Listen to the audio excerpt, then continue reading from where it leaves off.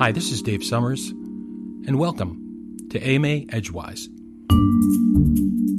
Roberta Matuson, president of Matuson Consulting, has helped leaders in Fortune 500 companies, including General Motors, New Balance, the Boston Beer Company, one of my favorites, actually, and small to medium-sized businesses. She's helped them all achieve dramatic growth and market leadership through maximization of talent. She's known globally as the Talent Maximizer. She's written a great book entitled The Magnetic Leader, How Irresistible Leaders Attract Employees, Customers, and Profits. Roberta, welcome to AMA Edgewise. Thank you. I'm delighted to be here. Actually, before the microphones were turned on, we just were sharing, chatting a little bit about the good news in terms of the latest unemployment rate statistics that have come out. So, people who are looking for jobs are finding those jobs. And where does that put people who aspire to be magnetic leaders or, competent managers? Well, as I wrote in my book, people don't work for companies. They work for people. If you look around your organization, you probably notice that there are some managers who, regardless of what happens in the economy, people just stay with them, and they have very little turnover. Mm-hmm. And then you might notice that there are a couple of managers who just can't seem to keep people. Sure. And what's interesting is these managers are in similar roles in the organization. So it's not like you can say, well, of course the CFO is losing accountants. They're so in demand. It's like, well, we've got 5 regional sales managers, and we've got one who's doing an incredible job of managing and keeping people, and then we've got another gal who just can't seem to keep anyone she's hired. Sure. Exactly. Now, I love the title of the book, The Magnetic Leader, and I'm trying to call to mind, I probably should have done some type of image search before we were on the session here today, but of like New Yorker cartoons, you know what I mean? Where I have this image of some single cartoon of, somebody searching for a magnetic leader so that they can find like a paperclip or something like that. What is your definition of magnetic leader? My definition of a magnetic leader is someone who is so irresistible that talent just is attracted to this person. And when they come to work for this person, they don't leave. Mm-hmm. Okay, let's pursue that a little bit more. Many times organizations, when they try to fill positions or hire people, whatever, they do it through a very bureaucratic type of job boardy, HRE kind of thing where a lot of that's fronting the actual need and requirement. But what role can a magnetic leader take in maybe either leapfrogging that or playing a much more active role in that role of attracting and hiring talent and not waiting till they're like the third or fourth person down the road that their potential candidate eventually talks to? Are you advocating that a magnetic leader should be fronting that, right? Well, a magnetic leader should be out there all the time looking for talent.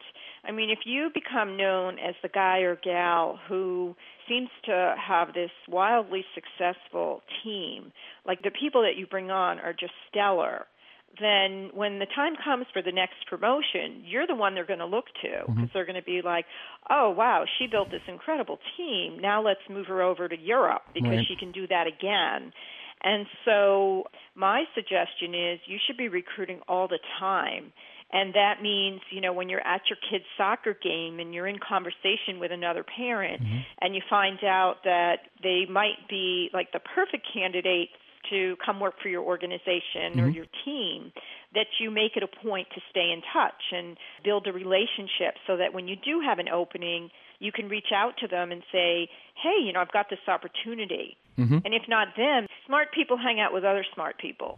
So sure. They may know somebody. So it's really about building your network.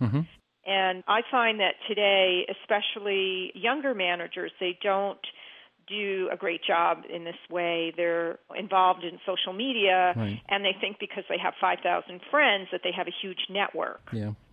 When the reality is they only know a handful of these people. Okay, so we've built a network.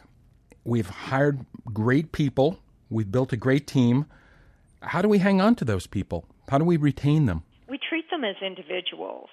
And in order to do that, you have to keep in mind that equal is not fair. So if you're treating everyone the same and you've got this performer who is just incredible and he comes to you and he says, I'm caring for my ill parent, and I need to work from home 2 days a week. And company policy is nobody works from home. You make an exception because this guy, he is not like everyone else. And so you reward people based on their contributions. So that's why when I say equal is not fair, we have managers that will say, nope, can't do it. Company policy says can't do it. Sure. But you go to bat for that person and you try to make it happen so that they can stay with you. In your experience, both working on this book and previous book called Suddenly in Charge, where do managers typically go wrong? Where do they mess up in the way they approach leadership? Well, if they're like me, which at the age of 24, I was tossed into the executive suite, they're so busy trying to figure out how to do their own jobs and how to manage their people. They fail to manage up. They fail to manage their boss and their relationships above them. And then one day they get taken out by a wave that they never see coming. Mm-hmm. So they're not aware as they should be. They're so far down in the weeds. They're in the weeds, and they don't realize that, it's not the best people who get promoted necessarily. It's the people who are viewed by others as being, team players and being the obvious choice. And if you're in your cubicle and you're not tooting your own horn, nobody's hearing you. Mm-hmm. And so when it comes time for promotions or the plum projects, they go to someone else.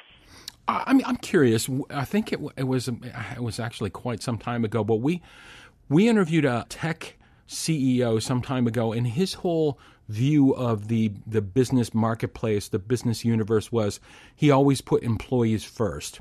And if he put employees first, things would go great with the customers, things would go great with the stockholders. But he was there not so much as a first-line thing for customers or for stockholders, but he was there primarily as totally the employee advocate.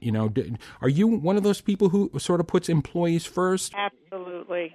Absolutely. There is nothing more important. I don't know of any businesses, unless you're a solo practitioner, that don't have employees, that you can get your work done, you can get your product made, you can get your service delivered without a staff. And so that's why the book is titled The Magnetic Leader, How Irresistible Leaders Attract Employees, Customers, and Profits. Because like this gentleman, if you are that kind of a leader, you're going to have a more productive team. You're going to have customers who keep coming back because they enjoy the experience. And that leads to increased profitability. And it's simple. That's the part that I find puzzling. This is not necessarily a complex idea, but it does require that you execute. Not so long ago, businesses, organizations of all types, their workforce, their employees, all tended to be from the same generation or within one generation. We're at a point now where we currently have a workforce that spans 4 generations and, arguably approaching 5 generations currently employed right now.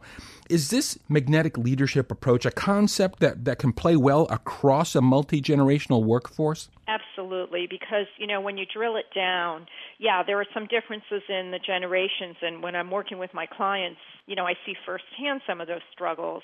But when it comes down to it, everyone wants to be treated with respect. Everybody wants to feel like they're making a contribution.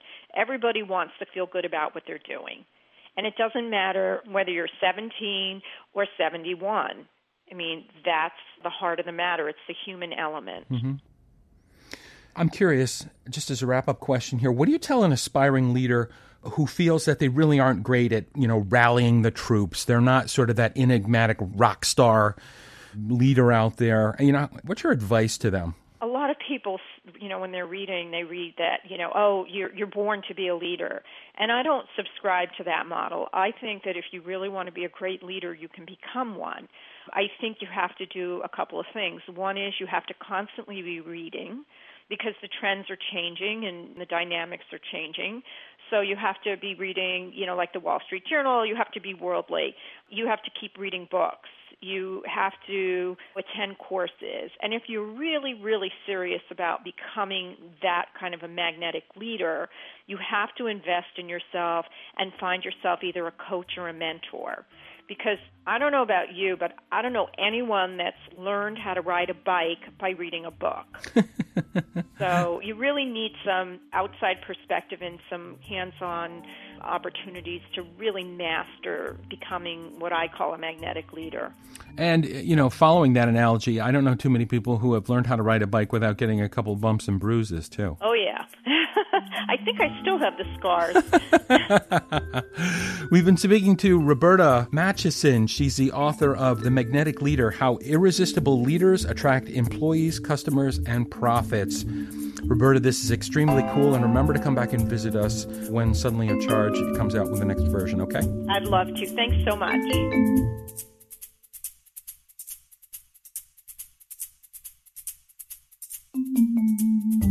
AMA webinars provide 90 minutes of focused how-to instruction and specific solutions for solving your most pressing work issues.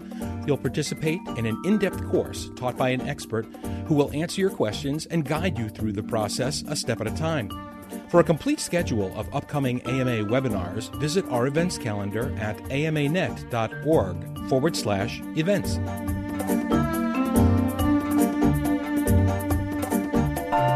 If you found value in this program, or if you have any comments and questions you'd like to loop back with us on, we can be reached at a phone number, 212-903-8090, or by email at edgewise@amanet.org. That's edgewise@amanet.org.